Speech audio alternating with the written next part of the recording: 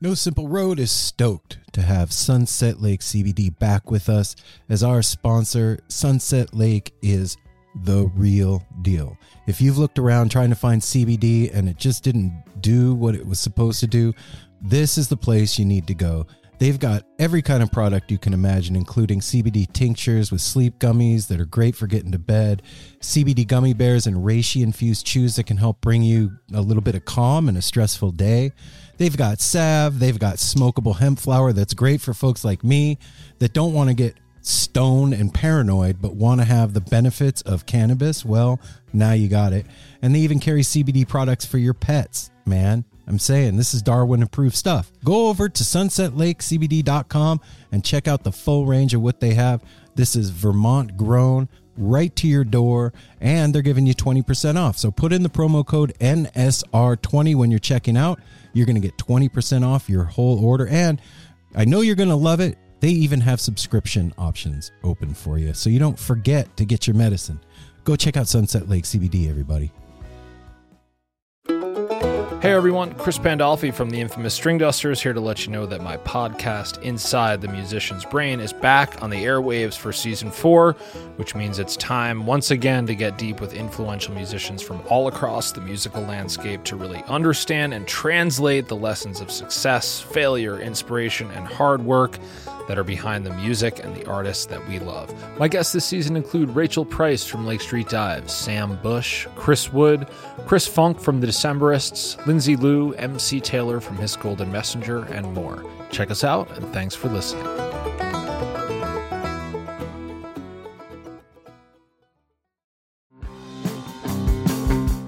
We're so excited to tell you a bit about today's sponsor, Music Masters Collective.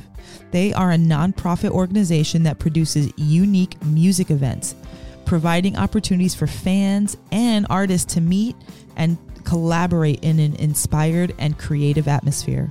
Music Masters Collective events give you the opportunity to learn from world-class musicians like Otil Burbridge, Steve Earle, Richard Thompson, former members of the band, the Milk Carton Kids, Nikki Glaspie, the Fab Four, and Sean Colvin, and so many more. At an event like the Milk Carton Kids Sad Song Summer Camp happening this July, you can expect immersive classes, evenings of entertainment, excellent food, and a space for a lucky group of folks to learn, co-write, workshop, and perform with like-minded peers, all with the guidance of Kenneth Pattengale, Joey Ryan, and some of their favorite songwriters. This all-inclusive week in the Catskill Mountains of upstate New York is guaranteed to be magical. Scholarships are available and spots are extremely limited, so visit www.sadsongsummercamp.com/simple to learn more. That's www.sadsongsummercamp.com/simple. Check it out.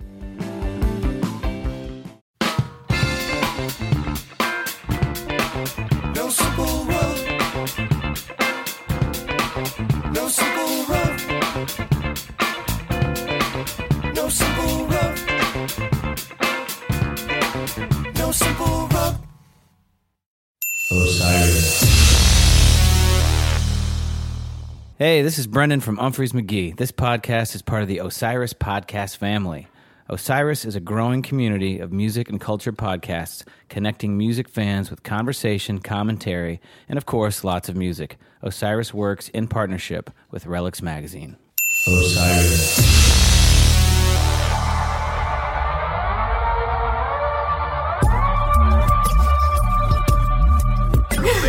He got back. Was like, there's no way that Darth Vader allowed cherry pie on the fucking Death Star. No way.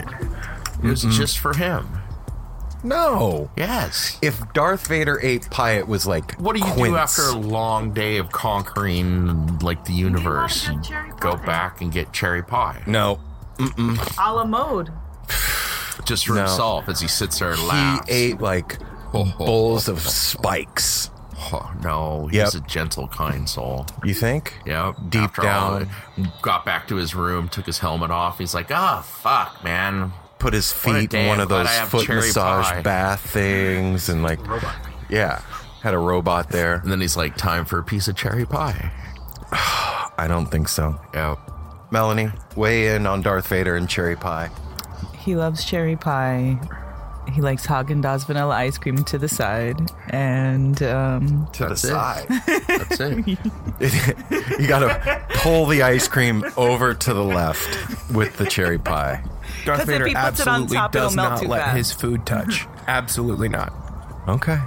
All right. Well, now that we've got all that straight, here, hit the Death Star cherry It looks pie. like there ain't shit to hit, so I'm gonna pass. Okay. I'm handing Mel a cash bowl. That's bad form. I didn't do it. Hey now, No Simple Road family. Welcome back. Hi, everybody. It's me and Mel and Apple and Ryder and Darwin's here. Say hi, Darwin. What are you doing? I'm rolling in turds.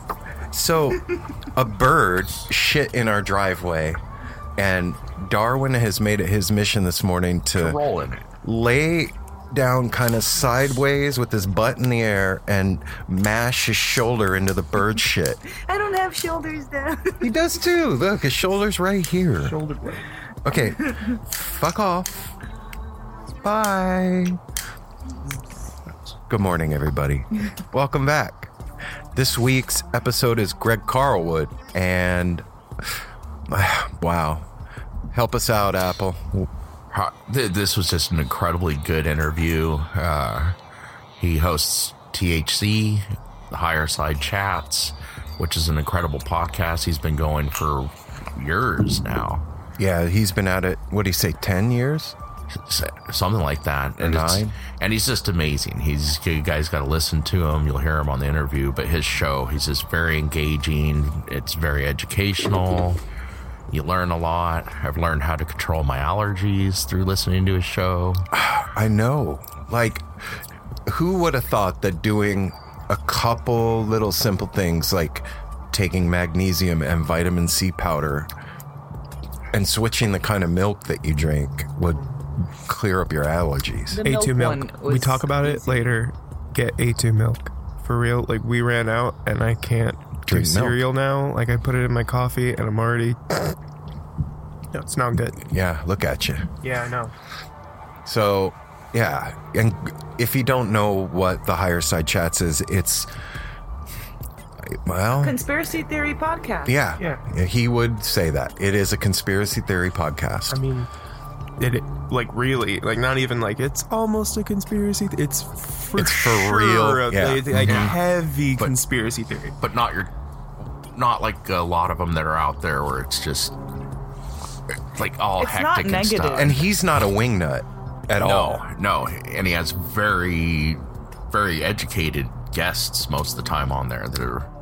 Yeah, like doctors and PhDs and Nobel Prize winners. And he single-handedly made Apple almost as paranoid as Eric.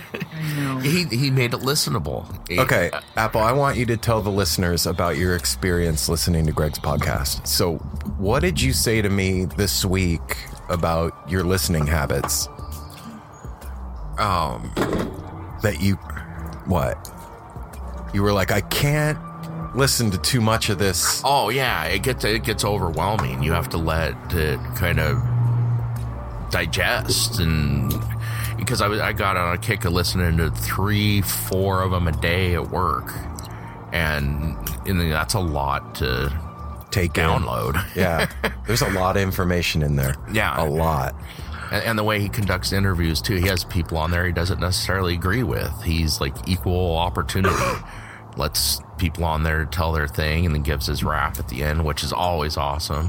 Mm-hmm. He is the king of intros and outros, dude. Best intros on the podcast game. Best his theme songs, everything. Yeah. So, yeah. Speaking of theme songs... Before we get to ours, I don't know if you know this, and I didn't ask him while it was on the show. Does he have someone make his listeners send them in? Because it's different, like every 2 or 3 episodes. Yeah. I don't think it's something that he asked for. I think it's just something that people have been doing for him. Weird. It's fucking rad. And speaking of that, There you go. the Higgs, man, John Lavero and that whole crew, those guys were so kind and so awesome. So I don't know if I did it while the mics were still on or not, but No, You did not. You did I didn't. I asked John to write us a jingle, and they fucking did. They delivered, and that's what you guys heard at the beginning of the show, that funky, groovy 15-second jam. No Simple Road. Yeah. And he sent it to us. We all listened to it. We were like, fuck yeah. And I sent him a text back, and I was like, that's awesome, man. We all want the 45-minute Tahoe tweezer version of it. We want to hear that thing stretched out for an hour. So, yeah. The Higgs and John, you guys are awesome. And if you guys out there haven't listened to that episode, or you don't know who the Higgs are, go check them out. HIGGS, wherever you stream or download or whatever you do with music thing. The Higgs. Yeah, Yep. I appreciate that funky, groovy, like the second it comes on, you just want to, bob your neck side to side, get the shoulder moving. So, John, thanks for that funky groove. Yep. And the guys. Yeah, guys, thank you. And at the end of the show, you guys have been hearing it for the past 2 or 3 weeks now. The other one that Children of Indigo did for us, too. That we did not ask. Yeah, we didn't even ask for that one. That's fucking rad, too. Like, if you guys haven't checked them out or that episode, go listen to that. It's Children with 2 L's, like chilling out, Children of Indigo. And they're fucking amazing and really hooked us up. So you'll hear that at the end of the show. So, yeah, before we get to the actual interview, cough it out, Ryder. Do it. Get it out. Go. Do it again. Let everybody hear it. Death Star cherry pie cough. I just want everybody to know it really feels like a winter day as we're podcasting on the porch right We all now. got beanies on. I'm wearing a scarf. I'm wearing jacket. 2 jackets. I've got a robe, a hoodie, and my work clothes on. Like, you guys are out there, and I've seen pictures at some of the Dead and Company shows. Like, it's fucking hot out there in the country. And I was thinking the other day, like, when June would start, when we were living in Vegas, like, when June would start, I would start to panic. Like, oh my God, here goes summer. It's going to be 110 every day. It's like June 10th right now. It's like 50-something degrees and blustery. I love living here. Listen to the wind, guys. Come on. Good call. It is 50 degrees and bustling. See? I know my weather. Whatever. It is going to heat up to 56 today, though. Oh, fuck. Never mind then. Everybody's super interested in our weather reports. I'm sure that they're just hanging on our every word right Isn't now. the Pacific Northwest like famous for its weather? All I know is this place has like manic weather. It can snow, hail, be 100 degrees, and have a tornado all in an hour. What, Apple? I was Speak. going to tell you, I can also tell you that there's a southwest wind at 11 miles an hour. Yeah, what's the barometer? It feels like 45 degrees, and there's 30.1 on pressure. So follow us on Instagram at No Simple Road. 82% humidity Follow today. us on Facebook at No Simple Road. Go to www.nosimpleroad.com 40% for... chance of rain. Oh my God, stop. For information about the show, past episodes, new episodes, and you can go to the family tab there. That's where you can sign up for the newsletter. And Melanie just asked me a minute ago how often I'm doing the newsletter. And like I said when I started, I'm not going to blow up your inbox with bullshit. I just do it when I feel like it. There's no schedule to it. And it's kind of how you can get into the inner workings of the show.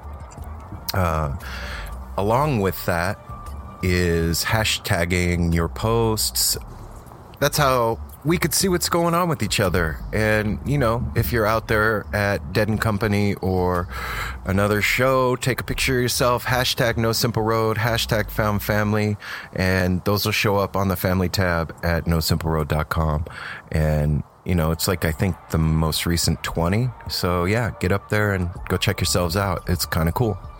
I haven't been talking about this lately, but because I forget, but one of the most important ways you can help No Simple Road is, after I say this, don't do it now, but hit pause, because 98% of you are listening on Apple Podcasts.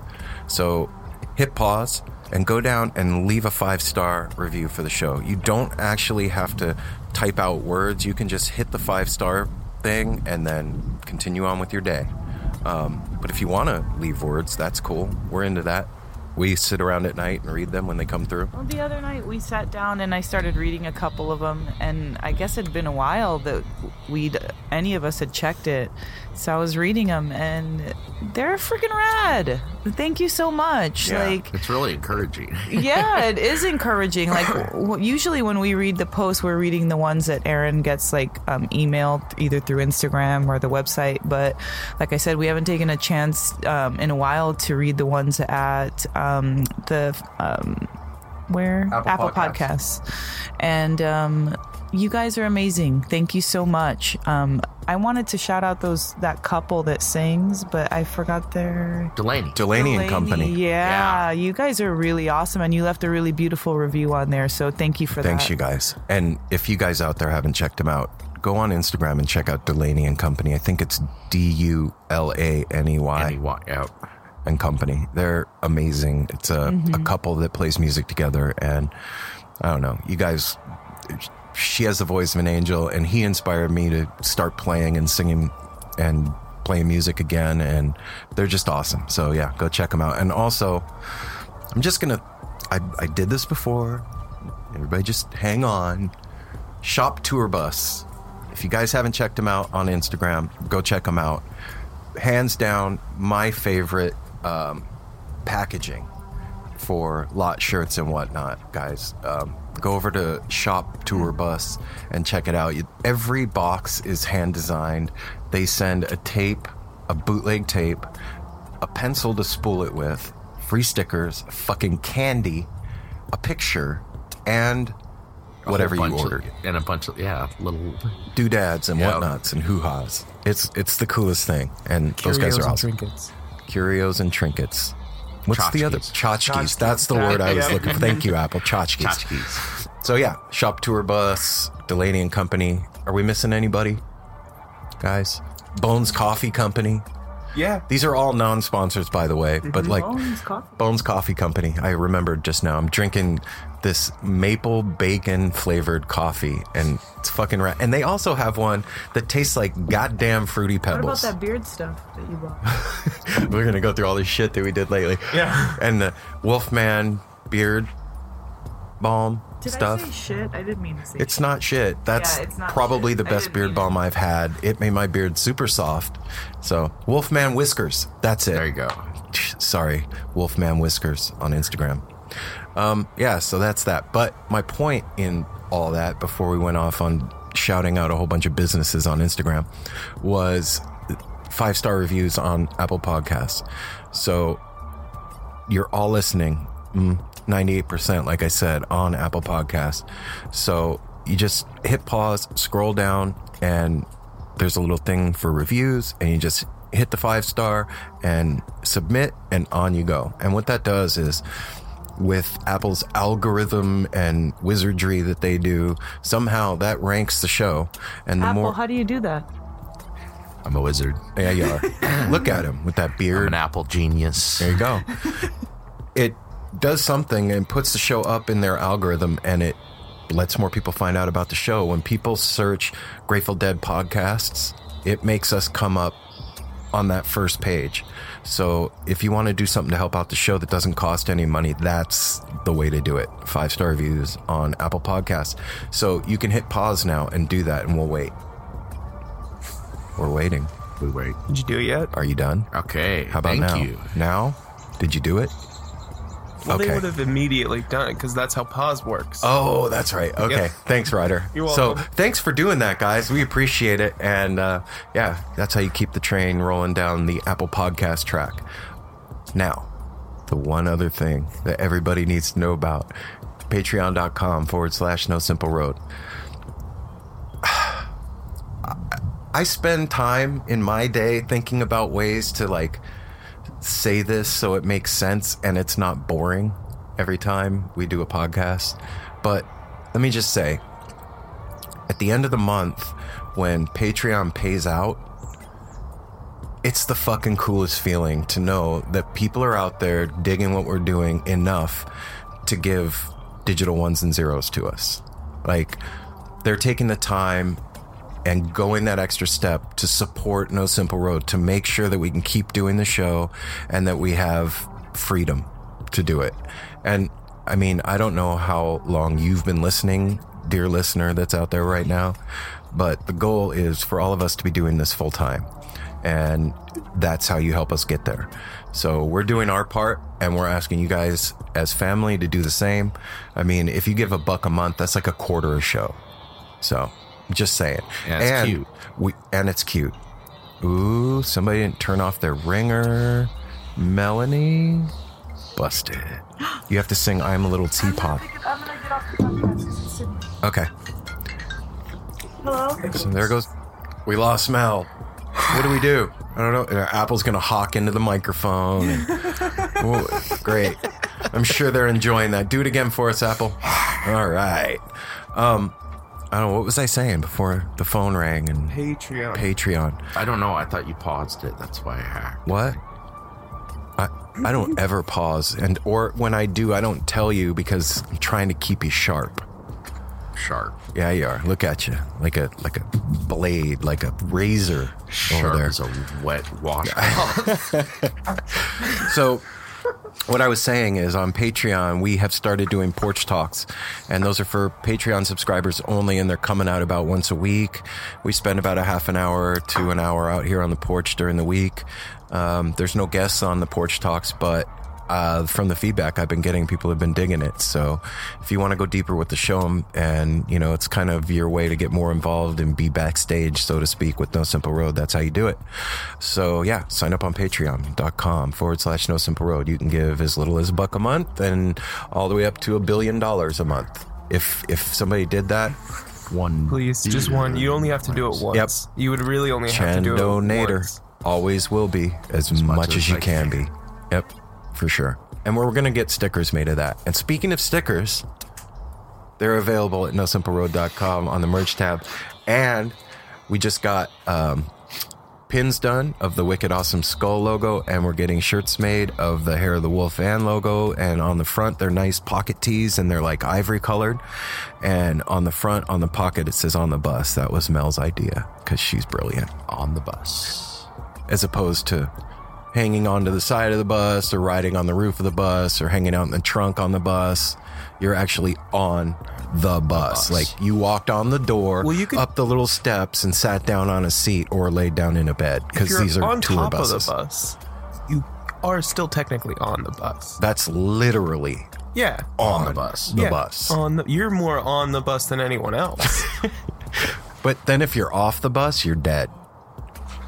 If you're like standing on the bumper hugging could the bus like a probably bumper survive. sticker, then you're on the That's bus. cool. Too. Yeah, okay. Well, you guys It's are like true. plastered to the bus. Okay. Is that how you ride the bus, Apple? Like plastered to the back and only hanging way. out on the sides? Yeah. Right on. So yeah, that's all the fun business stuff. And if you're fast forwarding, this is the point where you go, oh, they're almost done. They're getting to the interview. Yeah. Just kidding though. No, I'm just joking. So yeah, Greg Carlwood, everybody. You're going to enjoy this. And if you haven't listened to THC, you should go check him out. Yeah, I don't think there's anything else for me to add, because it's all going to be added in about 10 seconds. Yep. Yeah. So, without any further ado, the man with the plan, he can bust a handstand on American Bandstand. You know what? It's your fucking move, Greg. Oh, Greg Carlwood.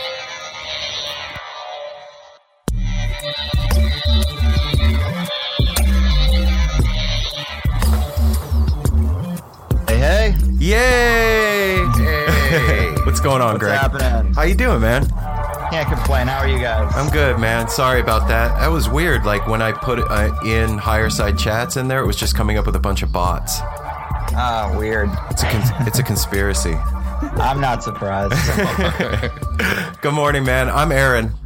Hey. Hey, there's 4 of us out here. I got Melanie sitting with me. Hey, man, what's up? Hey. And this is Apple, a good friend of Aaron and Melanie's, and we all live here in our little bear mansion together. And I'm Ryder. Cool. Right on, brother. And Ryder is Aaron's nephew. We're all like family here. Damn. Yeah. That's nice. Yeah, we decided to break away from Las Vegas and move up to Portland and see what the trees looked like instead of living in the desert. So I love it up there. Hey, man, honestly, I've been listening to your show, since we lived in Vegas. We've been up here for going on 2 years now. And I just wanted to talk to you, man. Like, our thing with our show, I don't have a list of questions for you, really. I mean, I did write down some stuff, but I just wanted to get to know you because, we're in the same world. And I really love what you're doing with your show, brother. It's fucking amazing. Like, the breadth of guests and the topics that you cover are so varied and awesome.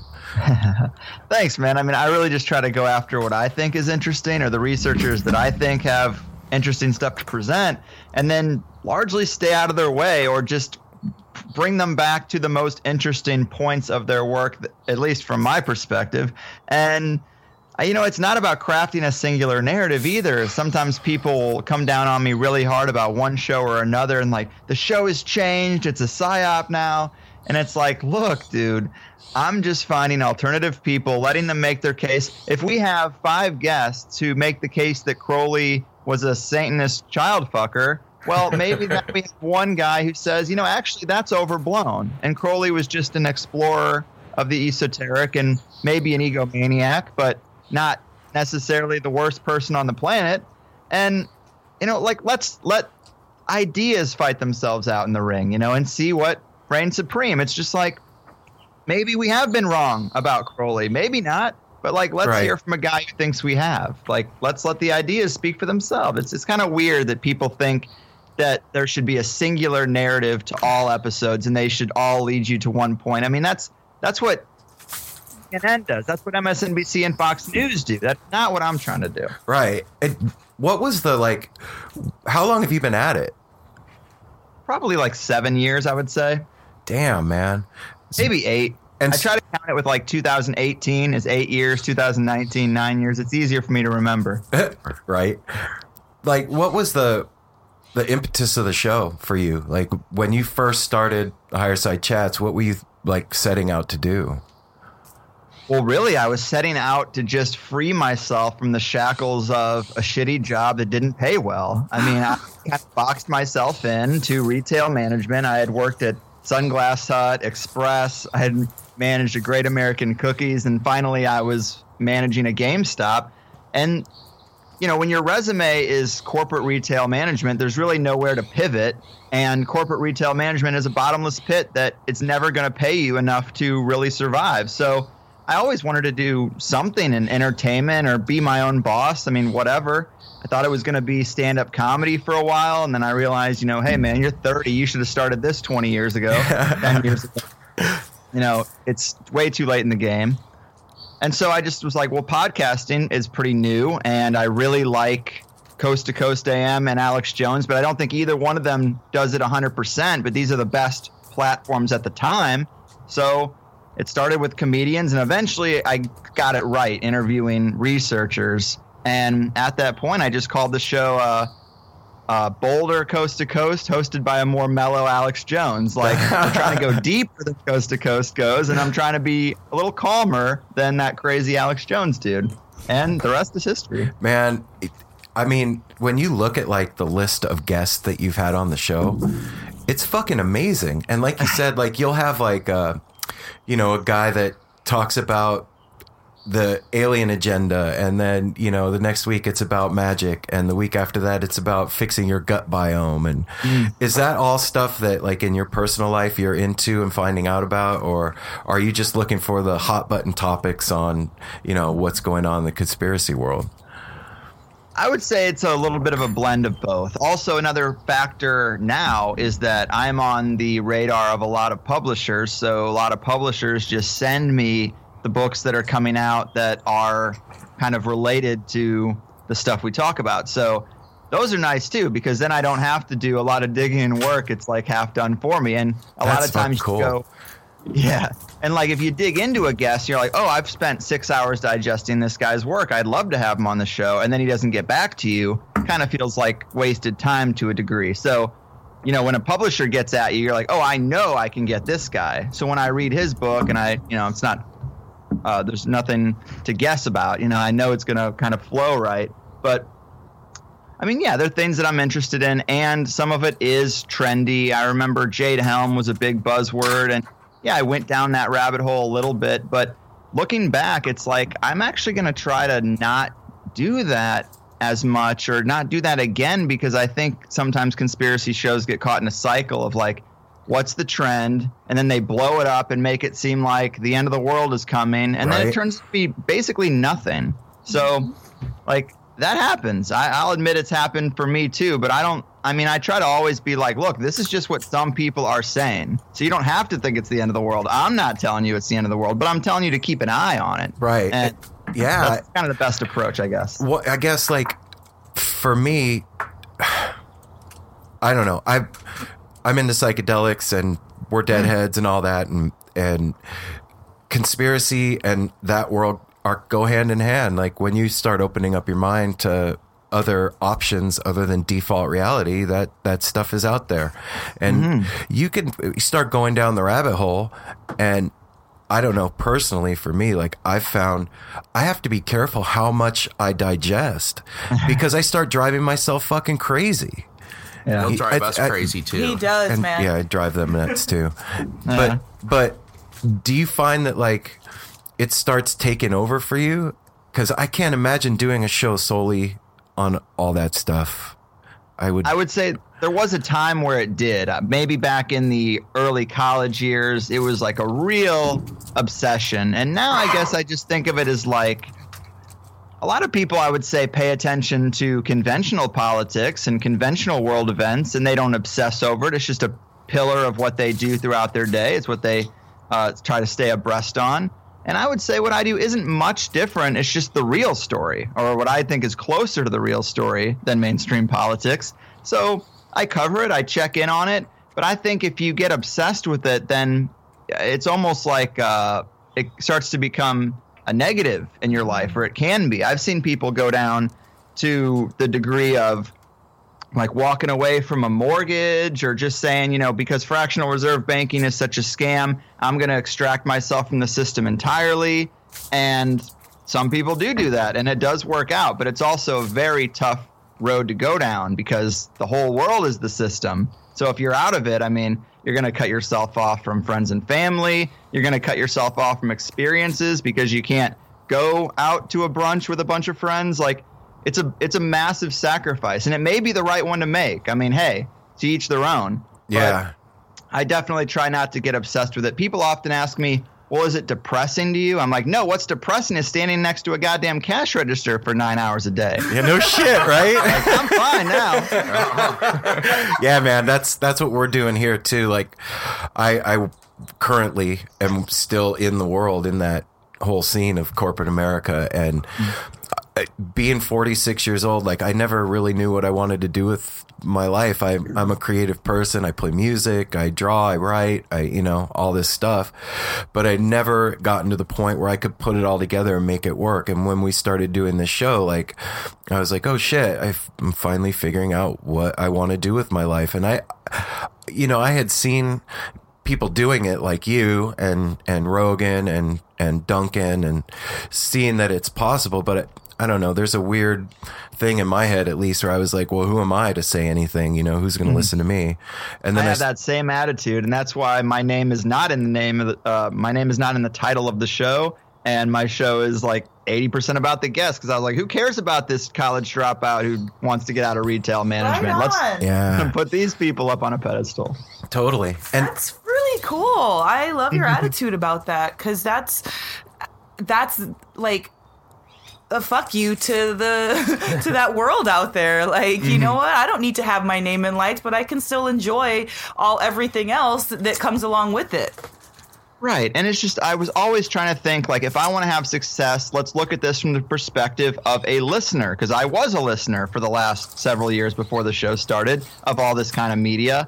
And I just thought, what are they doing wrong? Well, so many hosts just talk about themselves and, you know, they try to bring the guest's work to their worldview rather than let the guest describe their own worldview. And I just always hated that because I was like, I want to hear, like, I'm trying to listen to what Graham Hancock has to say, George Norrie. Stop bringing it back to angels and God. Like, I just don't care.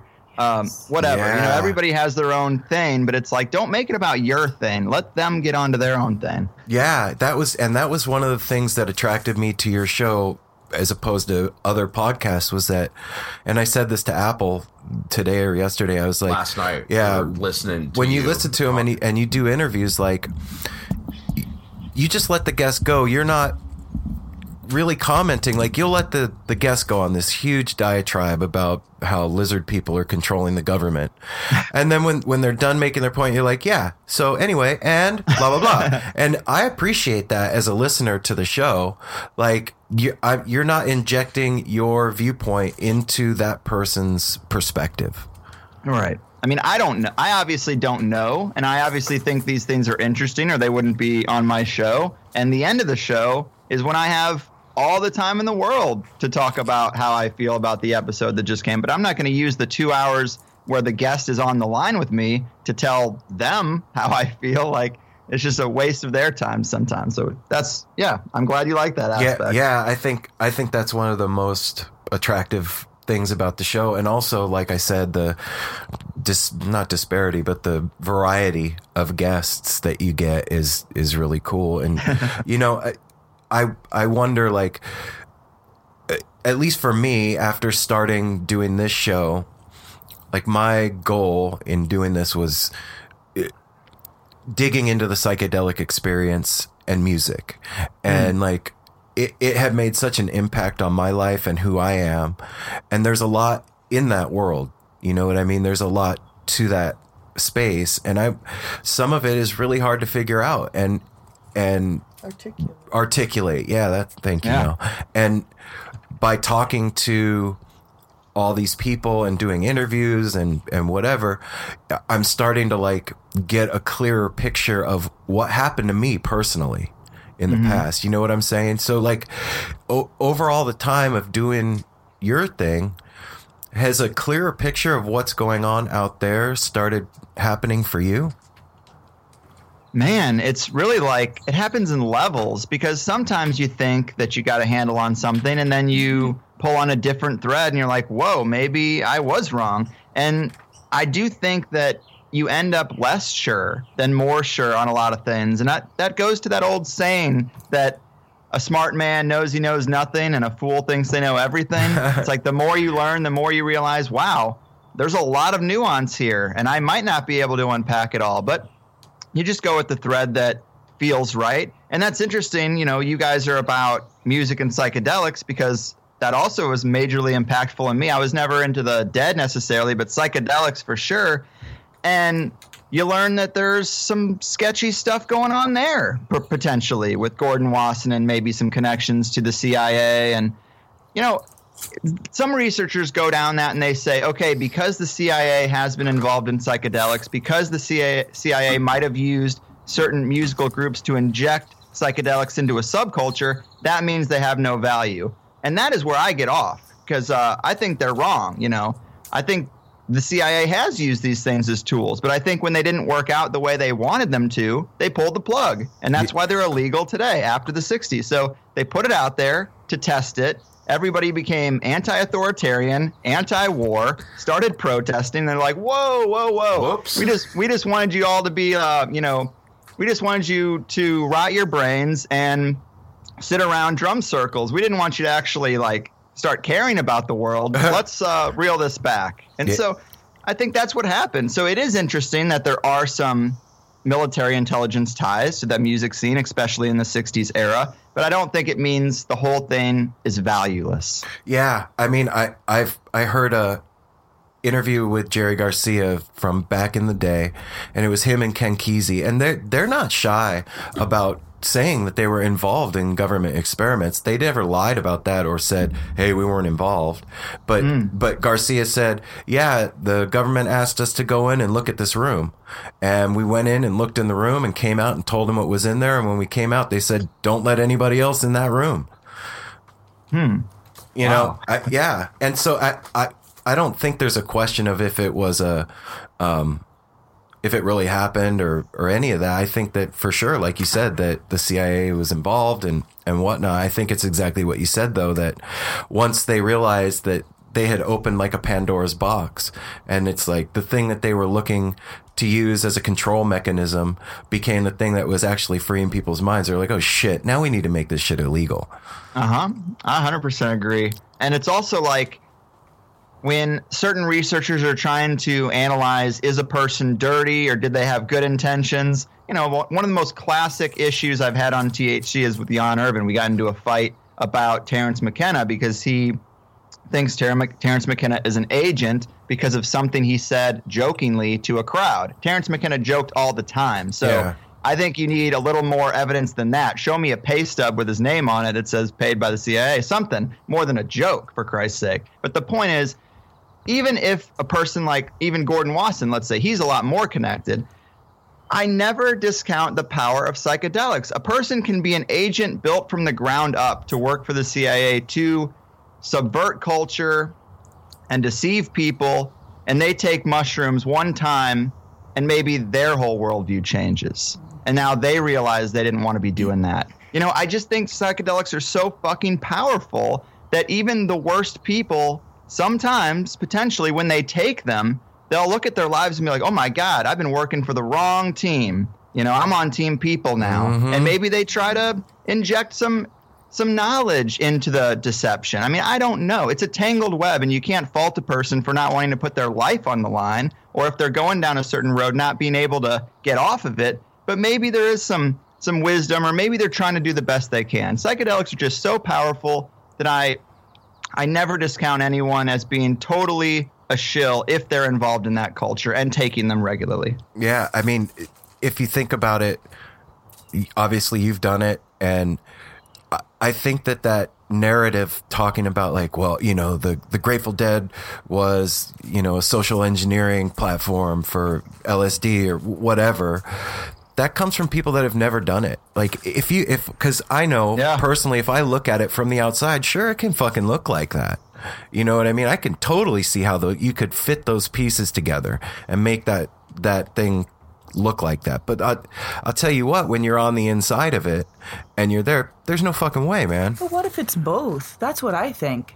You know, because we have these different timelines in time and space. Like, what if it is a freaking operation for the people that were in the CIA a long time ago, wiggled their way in, and their influence after maybe taking these psychedelics and plotted the Grateful Dead in there to be loving and peaceful.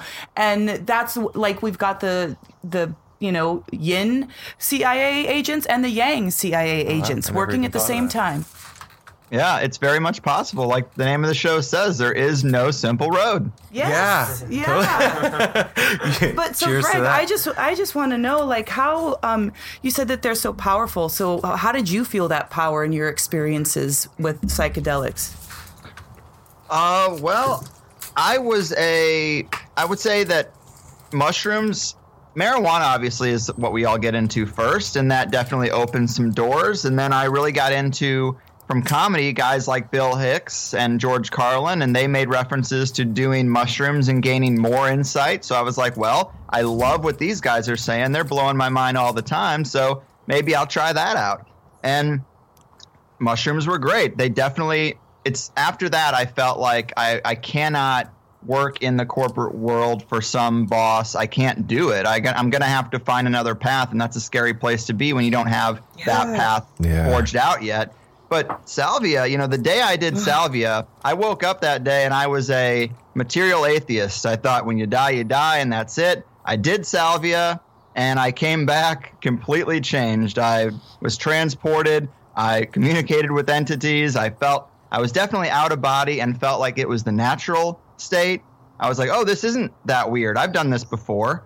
And, maybe that's all in your head, but the feelings are the feelings, and I got to go with them. I mean, it was very potent. There was no question about how I was feeling. And so that's a pretty mind-blowing thing for salvia to open that gateway. I mean, that's a huge paradigm change in a person's life. And then later I did LSD only once, and we were in Big Sur on a bus doing a tour for a movie that was out, and I was up later than anyone trying to come down from this stuff, and I focused on a particular star in the night sky as like so I could keep the room from spinning and everything. And I ended up having this weird mind-to-mind connection with this star, where the star showed me a preview of its whole life cycle. Holy and planets shit. rising and falling and civilizations. It's like, oh, there was a civilization here for a few thousand years, then it went away, and then I burned a little brighter, and then I had this thing come over, and it was like, just a matter of minutes. And then I kind of did the same thing, like explained my life, and this star was like, oh, that's really cool. Like, I've always wondered what chocolate tastes like and what sex is like, and so that's pretty cool. And it was just a weird thing, because I was like down to this star, I'm like, oh, you don't care about what a regular life is like. No, I do care, and I do think it's all about scale. I think consciousness permeates out of everything, and there's definitely a scale to things. Yeah, we're superior to insects, but if you could communicate with an insect, wouldn't you be interested to hear what its life was like? I mean, Hell yeah. that's kind of, I think, a weird thing to talk about, but I felt like I had that connection with this star, and it's kind of what the ancients were doing, really, is tripping out and communicating with the stars. So, I mean, psychedelics have done amazing things for me. They've all pivoted me away from conventional reality at a really important time, in an important way. Ecstasy isn't really a psychedelic, but if it wasn't for ecstasy, I wouldn't probably be married to the woman I'm married to. So all these compounds, I think, have unequivocally helped my life, and it's created the situation where I have the career and the life partner I have and the worldview I have, and there's really nothing else I can look at to thank as much as psychedelic compounds. It's just the way it is. Wow. That's pretty strong, man. You definitely described the power of the psychedelics, and that is a huge stamp at the end of a freaking sentence, man.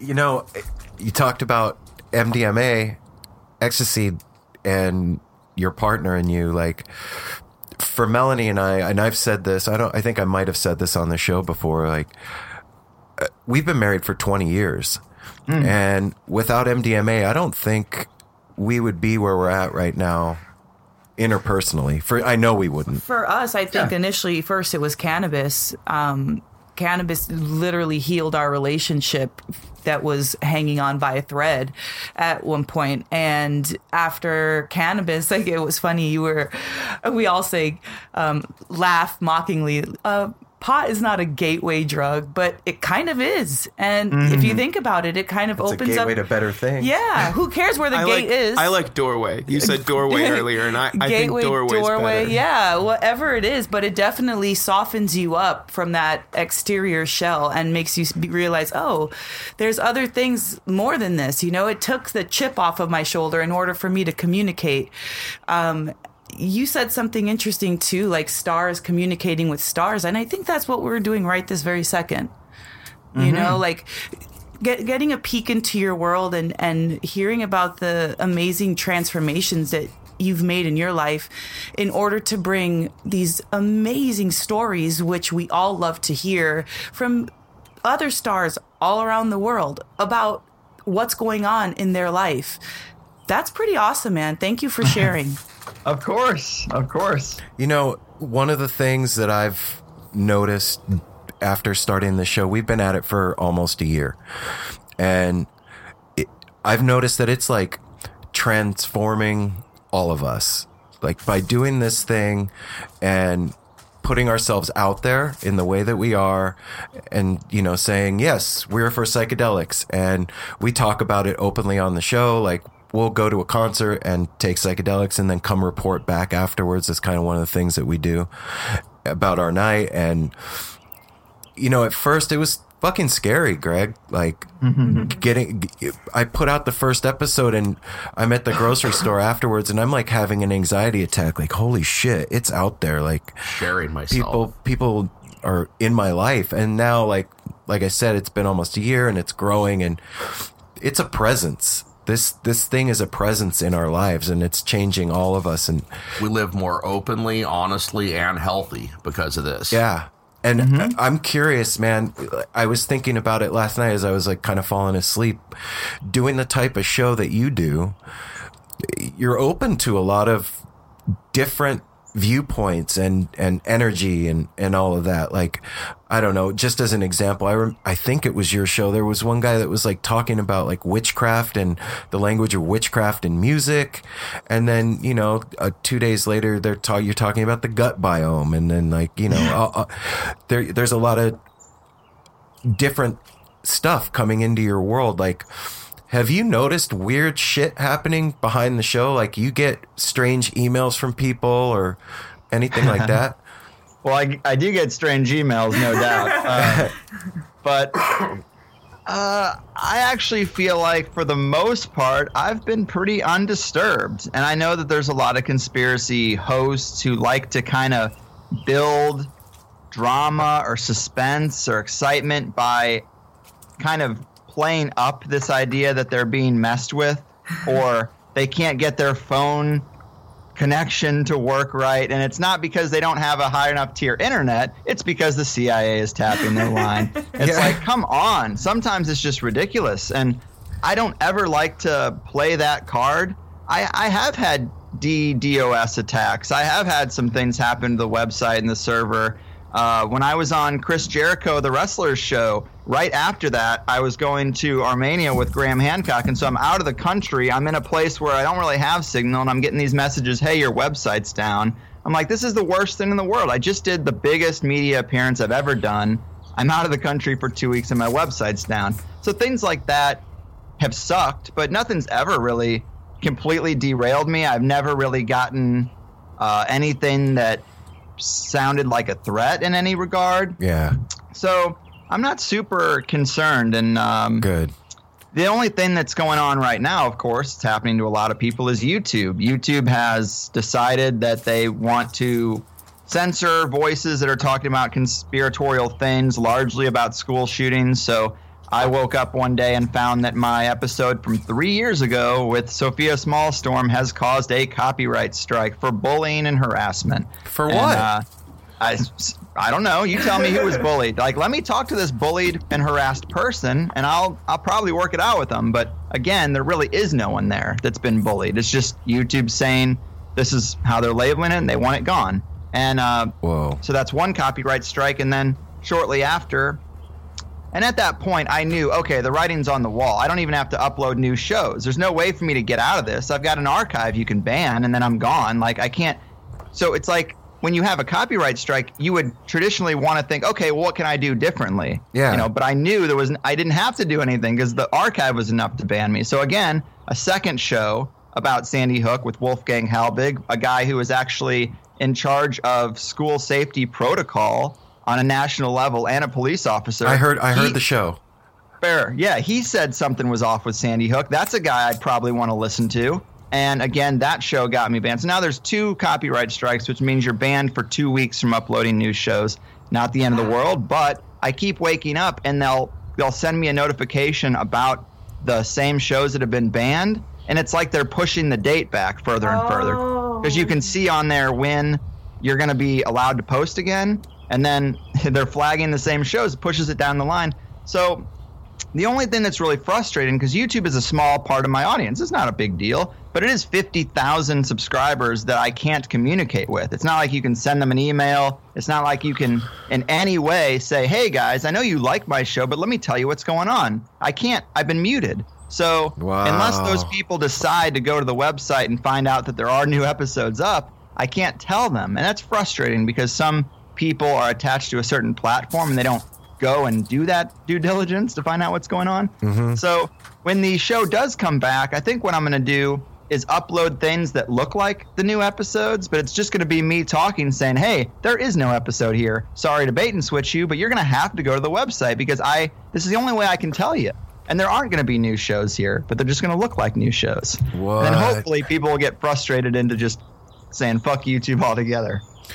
So there's like nothing that you can do to appeal or nothing, no recourse on your end as a creator to say, hey, that's bullshit. Well, there's a button you can press that says appeal, but it doesn't do anything. What the fuck, they just don't get back to you. I mean, I've dealt with this before. When I got kicked out of private school my senior year, they told me, oh, look, you can appeal and, you'll go in front of the board and see if we can get you let back into school. And I worked really, really hard on my presentation and like why I deserve to stay. And before I even got home, driving home from school, I'm driving home like, oh, that went really well. Before I even get home, my mom calls my cell phone and says, nope, they said you can't come back. So I've learned many times that, yeah, there's an appeal process to an authority just so it's there, but it doesn't do anything. They get what they want, and they want me gone in both cases, and here we are. It's crazy that, I mean, I don't know if that's an algorithm that's pulling those shows or if it's a person, but it seems that it's funny that they're both kind of the same topic. And and I just don't understand how that can be construed as bullying. It doesn't even make sense. It's like I'm presenting an alternative viewpoint to the mainstream narrative, and that's it. Like, how does that single anybody out for anything? Right. It doesn't. It's fucking bullshit.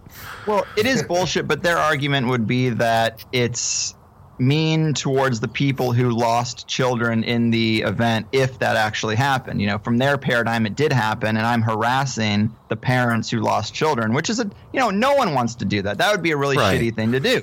But I would say, because this happens all the time, conspiracy is largely about death. Whether it's mass death, individual celebrities, whatever it is, a lot of it is about death and why the death occurred. So we have to explore these things and communicate about them. And the system is always going to tell you that that's disrespectful. And I completely disagree. If I die in any way, shape, or form, I want you to dig deeper. I don't care. Maybe I die of a heart attack and it really was a heart attack. That's fine. I'm not going to be offended from the grave that you looked into it. It's like I'm going to be offended if I die in a mysterious car accident in 2 weeks and no one ever looks into it at all. That's when I'm offended. Yeah. Yeah. So it's a weird twisting of language, but they do it to us all the time. Yeah. I mean, and that's some of the negatives that have come out of doing what you do, but like you've had a ton of positive shit happen. Like recently I saw you doing live stuff with Sam Tripoli, right? Yeah. I have had one hell of a ride from this show. It's definitely been somewhat of a lottery ticket for like everything I would want in life. And I'm completely fulfilled, and I've gotten to really kind of act out some of those stand-up comedy dreams by working with Sam, because Sam Tripoli, prominent comedian, I've known of him for a long time. I was a fan. I'd go and pay to see him in LA. A few years later, he's calling me up to have me on his podcast, and now we're doing live shows. And I did stand up at one of those live shows. It was fine, got some laughs. I mean, it's too late for that. It takes years to become seasoned as a comedian, but it was fun to play around with it and kind of live that out a little bit and kind of jump forward to a place where you actually, I mean, how many people on their second or third time ever on a comedy stage are selling tickets for people to come see them? That's rare. Yeah. Usually you're doing it for years and years and no one gives a shit at all. So it was kind of fun to like see this is how that life maybe could have gone. But I'm actually very fortunate that I'm doing podcasting because I want my weekends. I want my Friday and Saturday nights. Yeah. So it's a lot to give up for the stand-up comedian. Yeah, that's a huge commitment, and I know what you mean about wanting your Friday and Saturday nights, man. Like as this thing grows and becomes more, like we're doing interviews several times a week, and it's just an hour. It's not it's not a big deal, but there's more to it that goes into it. You got to edit the show. You got to put it together. You got to upload it. You got to be on the social media shit. You got to do all that. Like, how has Like personally, how do you balance the show and your personal life, man? Just from one like dude that's doing this to another guy, like that's the thing that I'm having a hard time with. Yeah, it can definitely be a lot. I guess a big part of it is just being efficient and having some kind of system. When I'm not doing the show or researching for the show, like the friends I hang out with on a daily, weekly basis, I mean, they are not into this stuff very much. Wow. Yeah, they're really not. They're really not. I'm the crazy conspiracy guy in the group. And, you know, sometimes me and the guys will have a few beers and they'll say, you know, the system really is fucked. I'm like, yeah, tell me about it. You know, so they know, but they apologize. They're like, hey, man, I'm sorry I haven't listened to your show. I go, dude, don't listen to it. Don't listen to it. I don't want to talk about I just want to have a good time, you know, because I feel like if I'm talking about it, it really is all related to work somewhat. And it's all just it can be an obsession. So I try to compartmentalize fun from conspiracy, because if they've got you stressed out and paranoid and not enjoying your life, then they've won and they don't even know your name. So, whoa, you know, yeah. Wow, man. Yeah. Thanks for that. Shit. We need a moment of silence. Yeah, I'm just going to sit here and digest that for a second. Yeah. When you're doing what you do, like you start doing it and you're doing your thing and it starts growing, getting bigger and bigger. And I know for myself, like I've had a few guests on the show where I'm like, oh shit, this is surreal. Like I'm talking to these people that I've been looking up to, like these are my heroes that I'm talking to. Is there anybody that you've had on the show that like you were nervous and tripping out before, like, oh my God, I can't believe I get to talk to this guy? Well, that happens quite a bit. And, you know, the thing is, the more you digest of a person's work, sometimes the more they feel like a celebrity. So sometimes like reading the book and listening to 6 other interviews before I interview someone makes me more nervous, because now I'm like, whoa.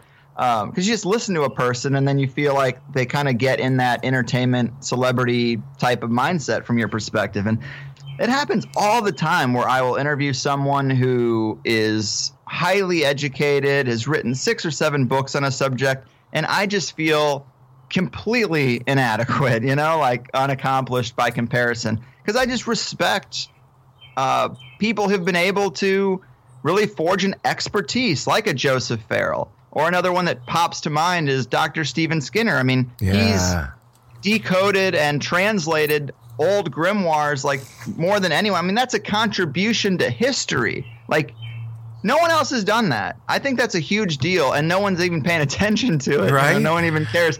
But when I interviewed him, I'm just like, dude, I couldn't imagine if my life depended on it translating the Hygromantia. Like, it's just not going to happen. Yeah. So it's just like I really, really respect it. And I go overboard because I'm like, on behalf of all the people who don't even know what the hell you're doing, like, congratulations on the success. Like, I don't know. So I definitely have those moments where I get a little nervous and I feel like these people are heroes, kind of unappreciated heroes. Yeah. So it's not hard to get nervous talking to some of these people because they are very smart. And that's what's kind of the catch-22 about conspiracy is everybody thinks these people are ignorant and painting with a broad brush, and we're going into 2 hours of serious detail on some of these stuff. It's not because there's nothing to talk about.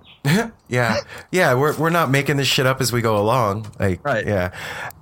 One of the things that we talked about at the very beginning of this was, you know, in our house, I'm the conspiracy nut guy, and luckily, like everybody here, I have that balance. Kind of like you said, your friends aren't really into it, and like Apple, for instance, when I'll talk to him about conspiracy theories, he'll listen to me, and then at the end, he'll be like, "Yeah, but so what?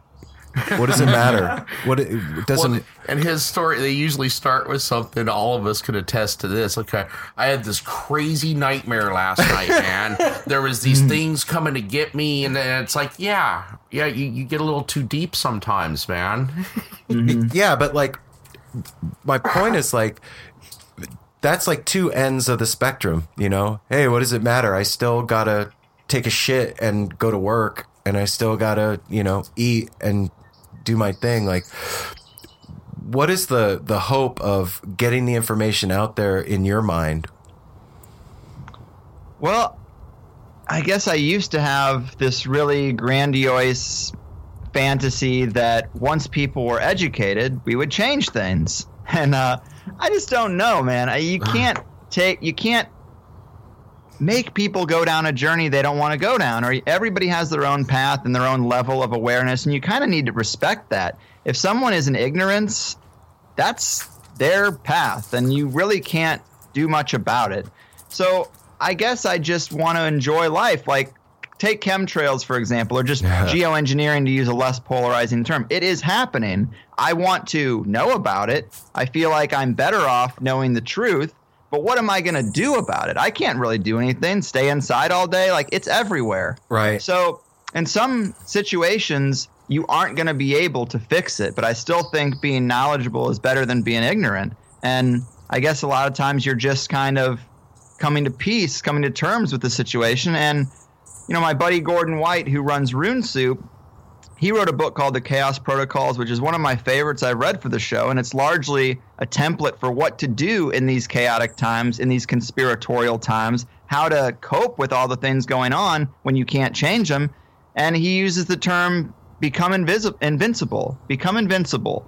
All you have to do is realize that this life isn't your only life and that it doesn't end when this reality ends, because you're not going to reel back the conspiracies like they're happening. You're not going to stop vaccines and GMOs and geoengineering. All you can do is kind of rise above it and be like, well, you know, that's the game I'm playing now. But if you've taken the right dose of psychedelics, if you've done the right meditation practices, you know that there's more after this. There's life after life. And that's really all you can do is become invincible. Like, you can't hurt me because I know that I'm going on. Yeah, you take yourself out of the game. Approach. Yeah. You're taking yourself out of the game. And I guess my thing is, like, I want to know about all of it, man. I want to know about all of it so that I have the information and can make choices. And not to be paranoid. Like you said, I don't want to fucking stay in the house all day. I want to be able to go to a concert and not worry about shit. I want to be able to go camping and hang out with my family and do the shit we do. But I do want to know if they're spraying shit on our crops. I do want to know if glyphosate is out there and how to avoid it if I can. I want to know about A2 milk. You know what I mean? Yeah. You brought up, we were listening yesterday to that show about the gut biome. Mm-hmm. And one of the things that we struggle with in our house with our family is the allergies really bad. And you said that you had that problem. Absolutely. Will you tell Apple about that?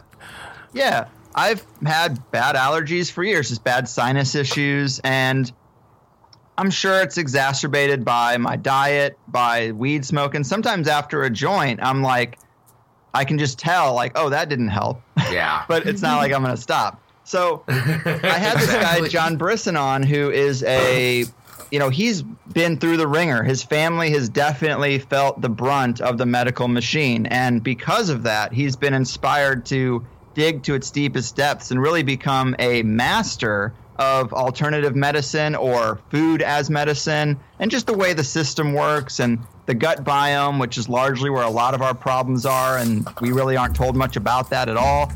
And, you know, after that interview was over, John was like, hey, man, let me give you my survey and we'll try to find a cause for your allergies. And he did. He asked me a series of questions, 20, 30 questions about my allergies, when it flares up, when it doesn't, because there are different causes to different things.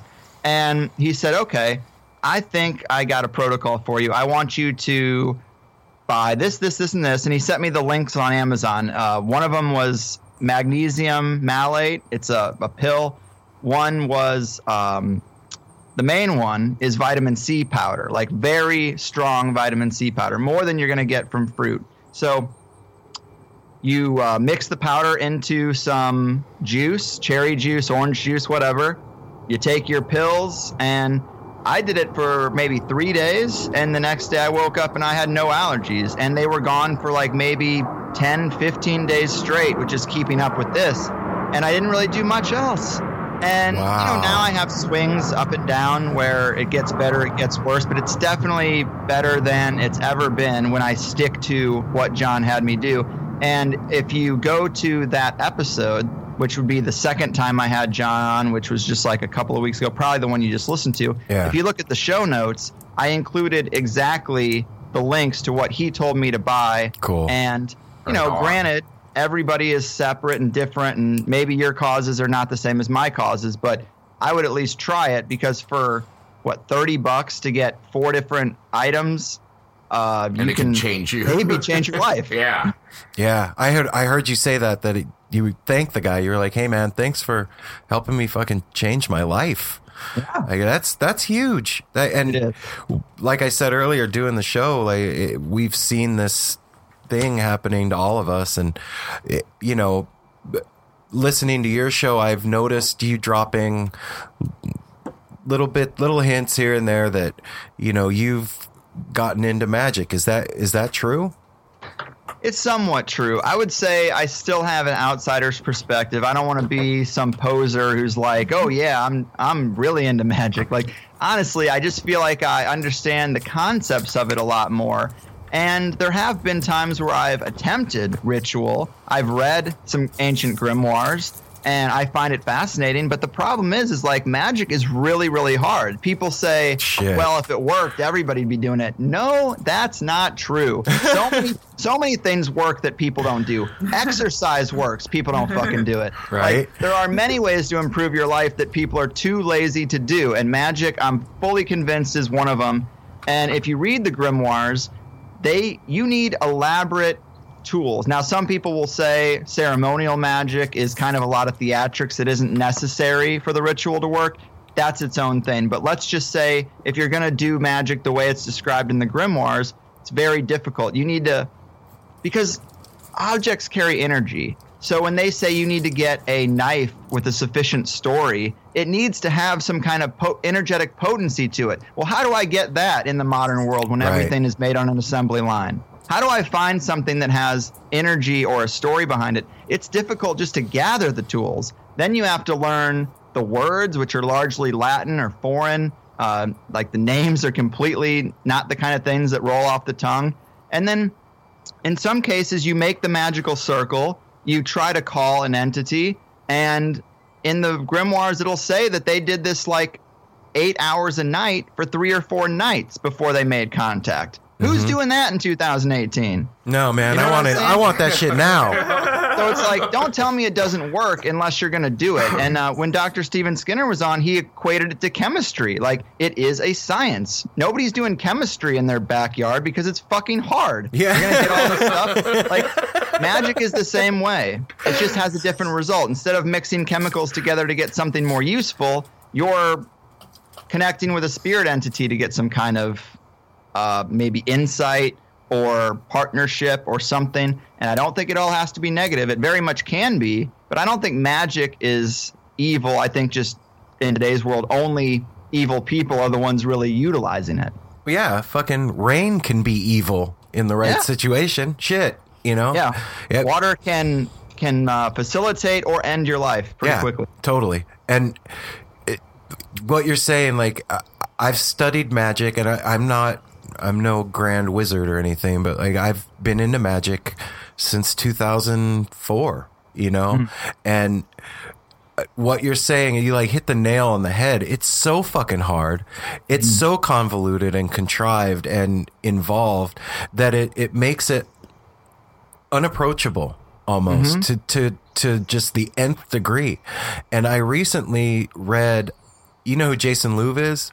Oh yeah, he's an upcoming guest. Yeah, Jason wrote a book called The Psychic Bible, and this is just a recommendation for you personally, if you're interested in magic and you want it like broken down in really clear, concise, easy to understand terms, and with techniques and things that you can use that apply to living in today's world as opposed to Elizabethan era stuff, that's the book. Like, Genesis Peorage broke it down in such a really clear, cool way.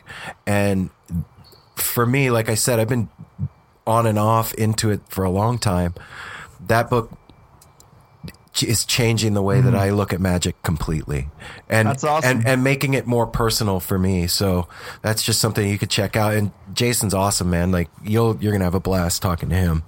Well, I know he has his newest book is on John Dee specifically, and I think that's going to be the main topic of conversation. But I heard him on Rune Soup with Gordon White, and it was a really fascinating conversation. I'm psyched to have that insight and then be able to have my own conversation with him and have him dig deeper on a few of the things he said where I was like, oh my God, like, wow. So yeah, I definitely think he's going to be a good guest. And another point about magic is so much of it is not only difficulty in the way I describe, but also timing. Yeah. And I think that's why our calendar is messed up. Our calendar was created by authorities to kind of put us off the equilibrium or the rhythm of the natural world, I would say, because a lot of it has to do with the equinox and the solstice and the lunar calendar.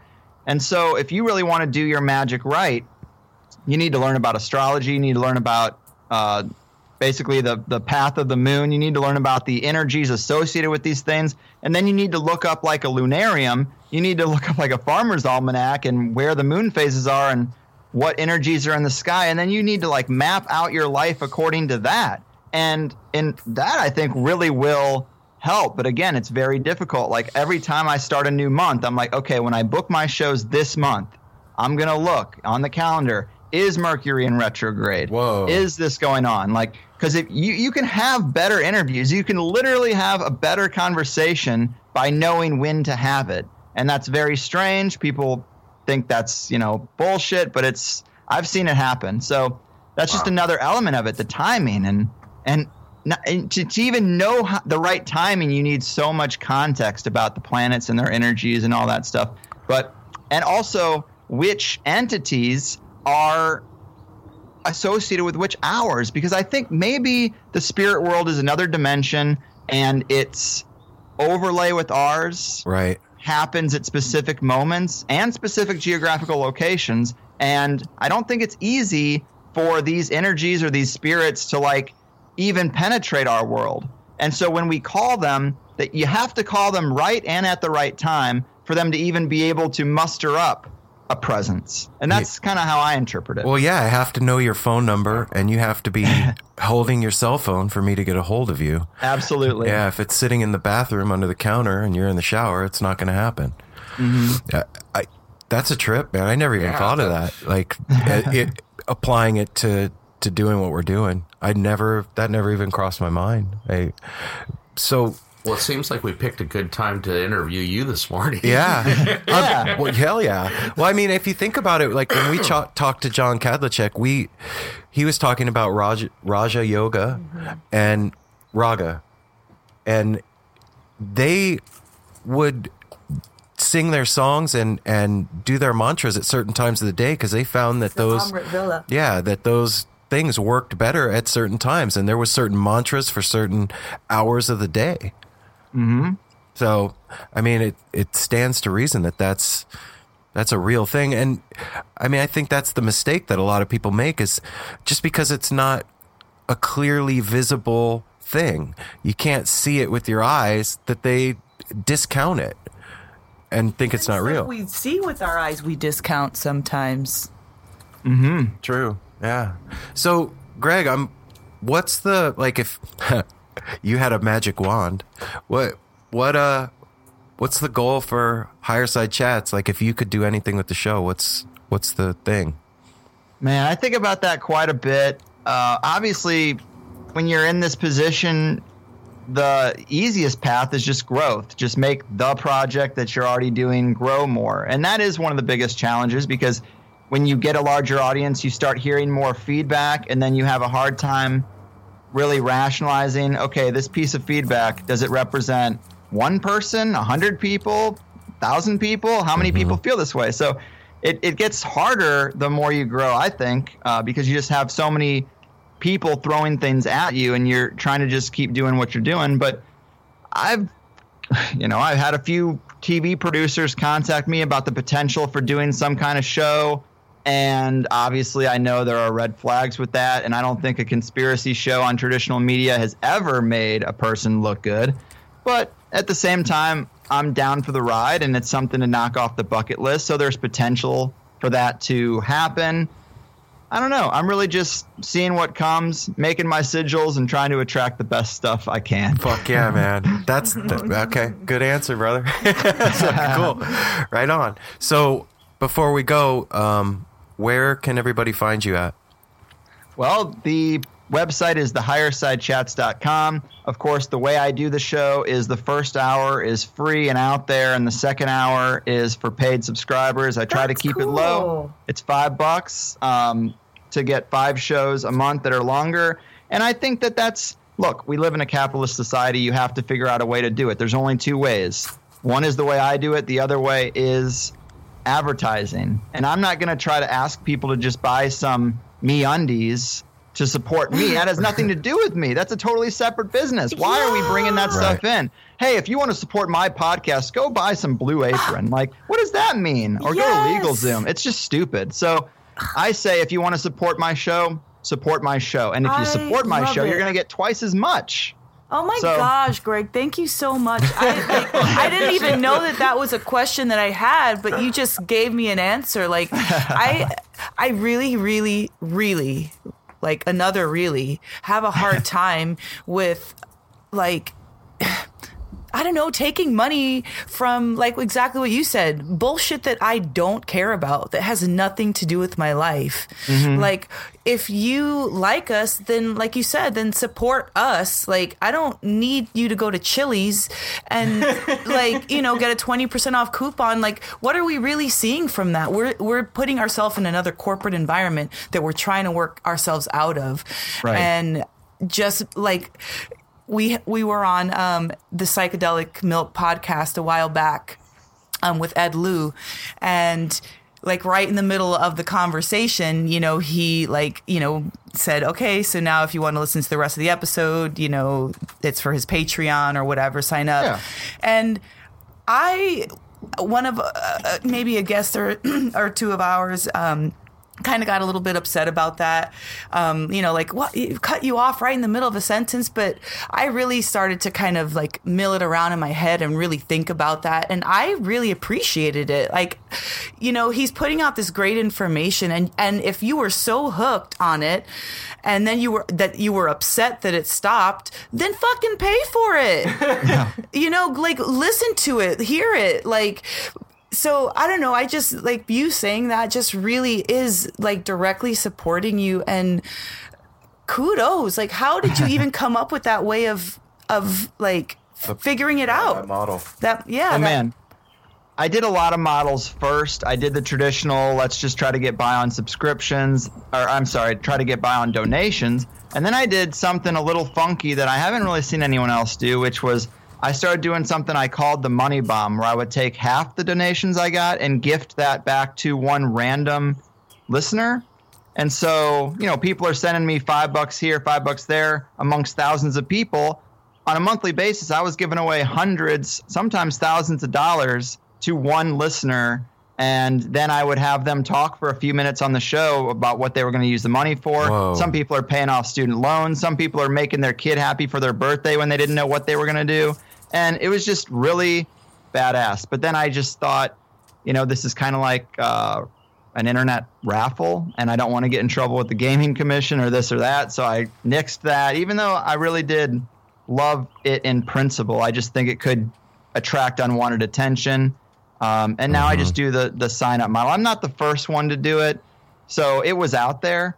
But I just think it's the best way for our situation. It's like, You donate $5, you get twice as much show of the exact show that you're wanting to hear. So you don't have to involve anyone else. And it's like we all get paid for our work. A lot of people say it's kind of bullshit that you're making money off conspiracy. And it's like, is it better that I was making money off GameStop and selling addictive electronics to children? Is that better? Oh, shit.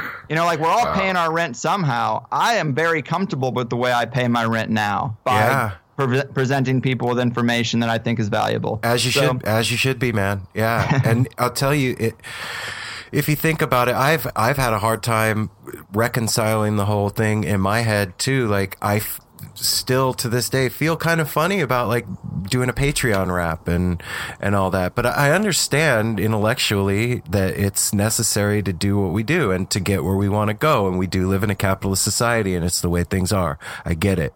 But you just said that and I was thinking like, you know what? He's fucking right. Like people will pay $10 a month for Netflix and fill their head with trash. Mm-hmm. Why not pay $5 a month and get something that is going to entertain you on more than one level? I don't know.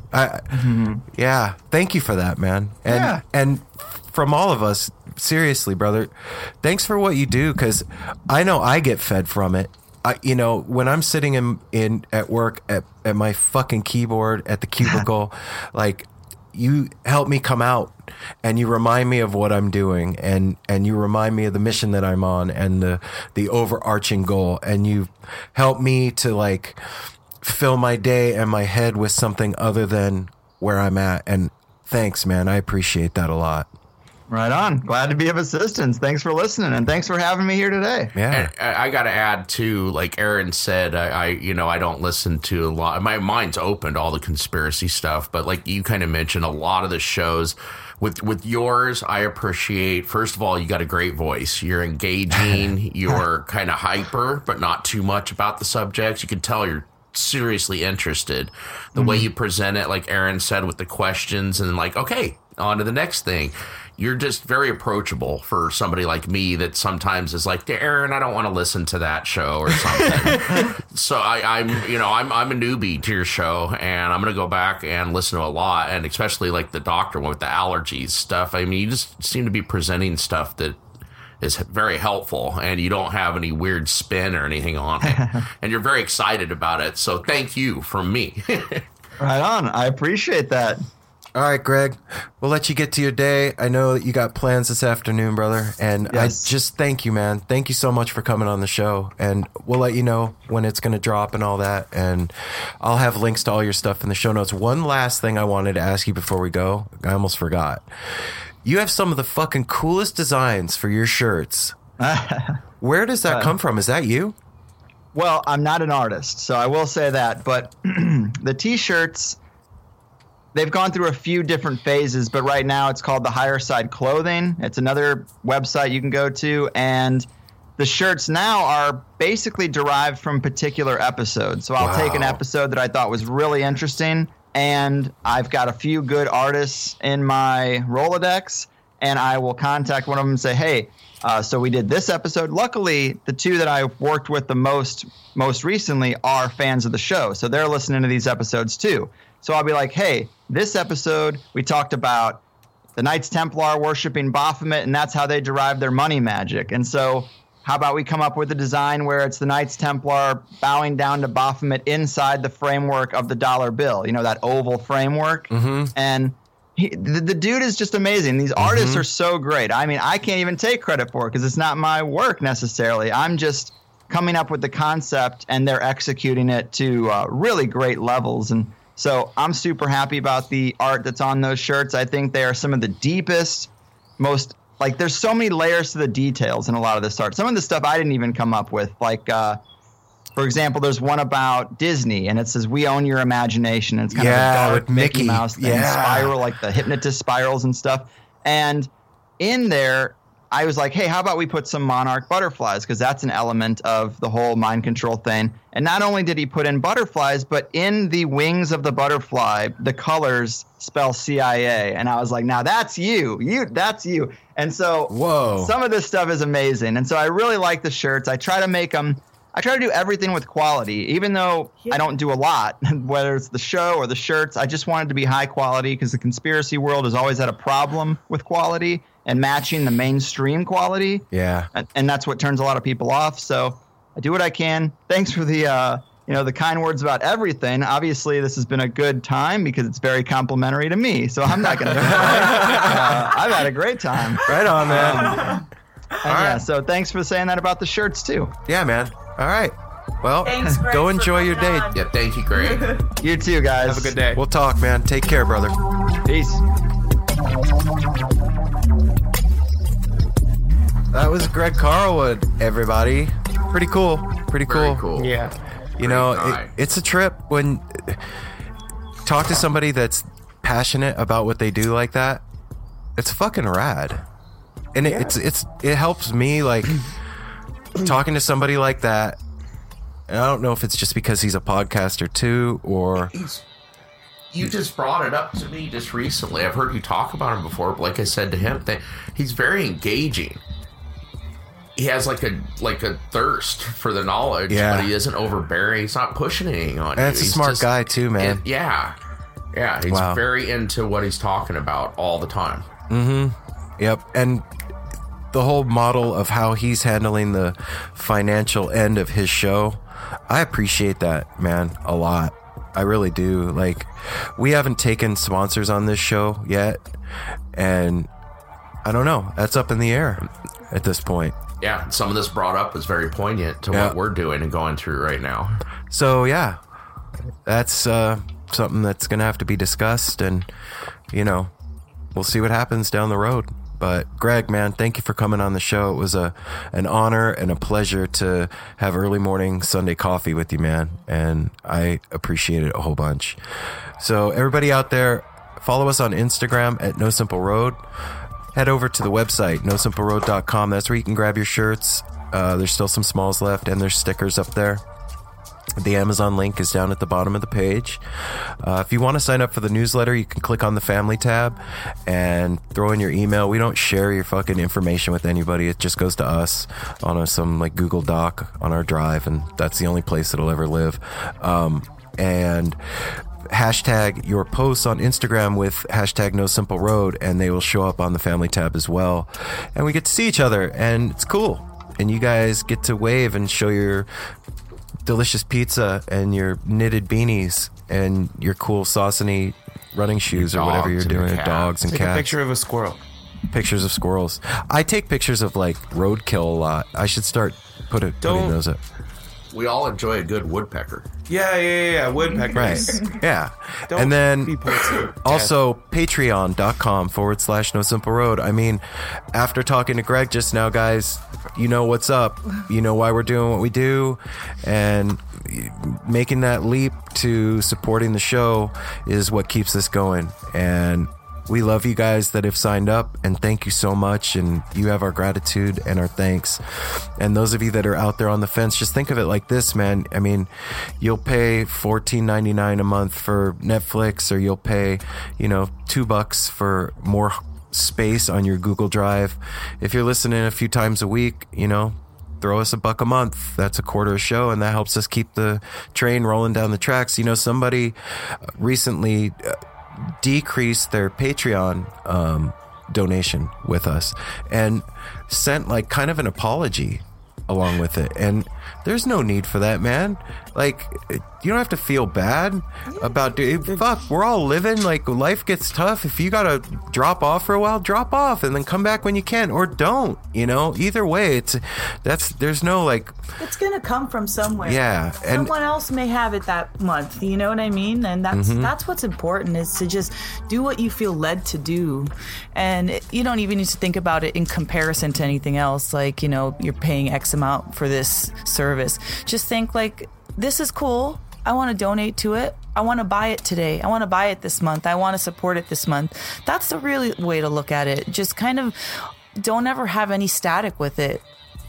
Yeah, and no, $1 is not going to make or break the show, but all of you guys out there coming together with us and giving those cute dollars, it does make the difference for us. And You guys ever play light as a feather, stiff as a board? Yeah, As a kid, when everyone lifts each other up with 2 fingers? there you go. Let's all lift the show up with a finger. With a cute $1 $1 finger. Yeah. So yeah, that's it. Patreon.com/No Simple Road. Support the family, guys, and we'll keep doing our thing and supporting you. And we love you. Go out there and share a smile with a stranger. Give somebody a hug. Listen to some good music. Drink good coffee. Smoke good weed. Tell someone I love you. And tell somebody you love them. Yeah. Do that. No, tell someone I love you. Tell somebody that Ryder loves you. Yes. Ryder loves you. I do love all of you. Aw. All right. Have a good week, everybody. We'll see you next week with another fun-filled, glorious episode for vibrations in your ear holes. Yeah.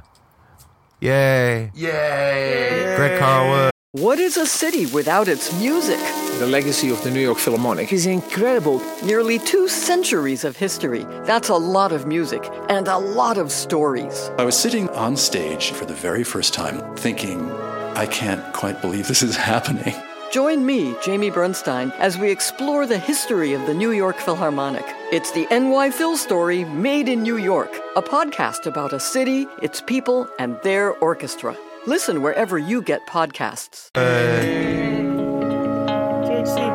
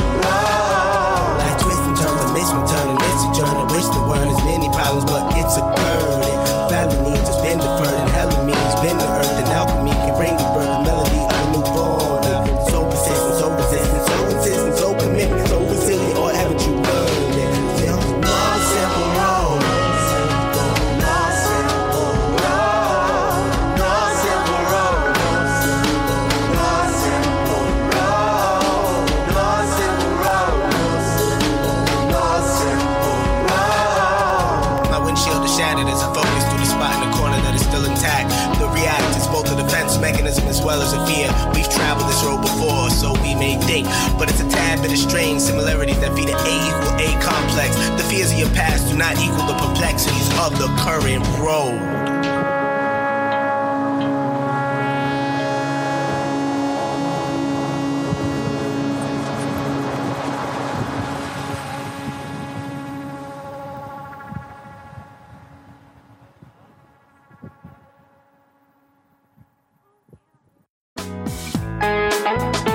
Hey listeners, I want to tell you about the April-May 2023 issue of Relics magazine. Features a Dave Matthews Band cover story with additional articles and interviews with The National, Graham Nash, Wayne Shorter, ALO, Ivan Neville, our friend Eric Krasno and Stanton Moore, Marty Stewart, and much more. Check out the latest version of Relics and subscribe now at relics.com/DMB. Thanks, Relics.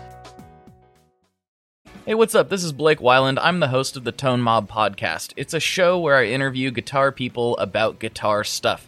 We talk about their pedals, their amps, their accessories, their preferences, all that stuff, as well as a healthy dose of whatever comes up.